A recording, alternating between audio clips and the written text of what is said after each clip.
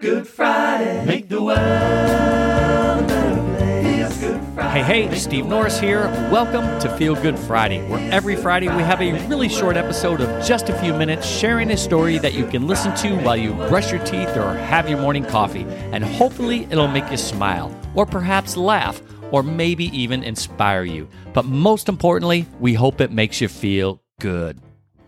This week's episode is a true story about a small-town girl who loves to write.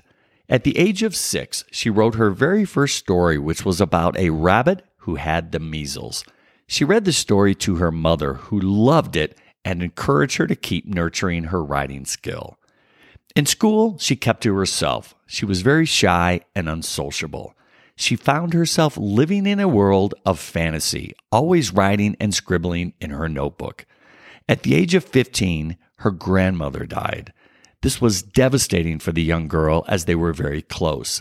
And shortly thereafter, her mother became seriously ill with a brain injury, and she passed away as well. This was another devastating loss for the young girl. Years later, she came across an ad in the newspaper looking for someone to teach English in Portugal. As she was eager to start a new life, she applied for the job and got it, and off to Portugal she went. One day while there, she met a journalist. She fell in love and got married.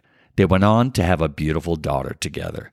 But unfortunately, her relationship with her husband was a troubled one, as she was a victim of domestic abuse. She eventually managed to leave the country with her daughter. But once back in America, her struggles continued, as she relied on welfare to take care of her daughter as a single parent.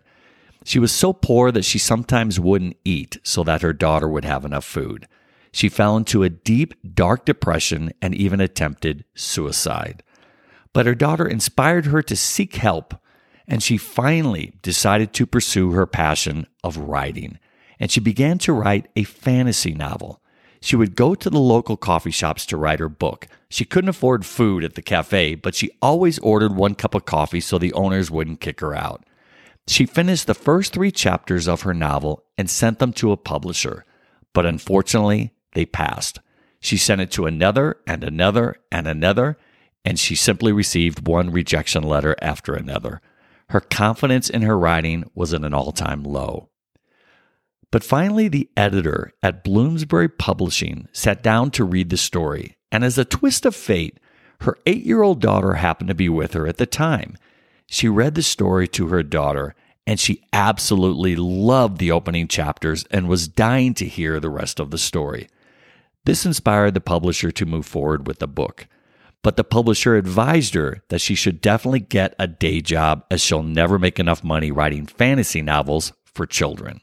In 1997, at the age of 31, her first novel, Harry Potter and the Sorcerer's Stone, was published with an initial print run of 1,000 copies. But interest in the story began to grow like wildfire, and 5 months later, her book won its first award, the Nestle Smarties Book Prize. And soon, J.K. Rowling went from being an unemployed, depressed single mother living off welfare to one of the best-selling authors of all time. Her first book, Harry Potter and the Sorcerer's Stone, is one of the best-selling books of all time. Currently, the 7-book series has sold more than 450 million copies worldwide, and the movie franchise based on her books has grossed almost $8 billion at the box office. In 2004, Forbes magazine named her as the first author to ever become a billionaire. J.K. Rowling is an example of someone who endured tremendous hardships. She had to overcome countless obstacles, but when she finally decided to focus on her passion, what brought her joy, she achieved success beyond her wildest dreams. So if there is a dream deep down inside you that you've never had the courage to pursue, perhaps now is the time. Or if you've already been pursuing your dream and encountered multiple rejections, perhaps that just means you are one step closer to achieving your dream, and you simply need to keep on going.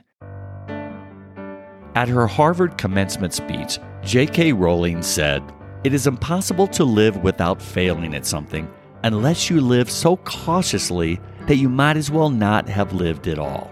in which case you fail by default.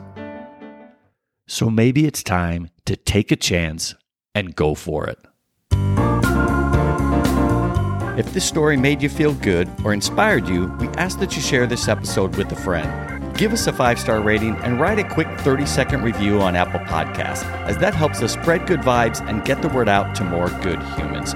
If you have a great Feel Good Friday episode idea, please shoot us an email at betterplaceprojectpodcast@gmail.com, and it may just end up on the show.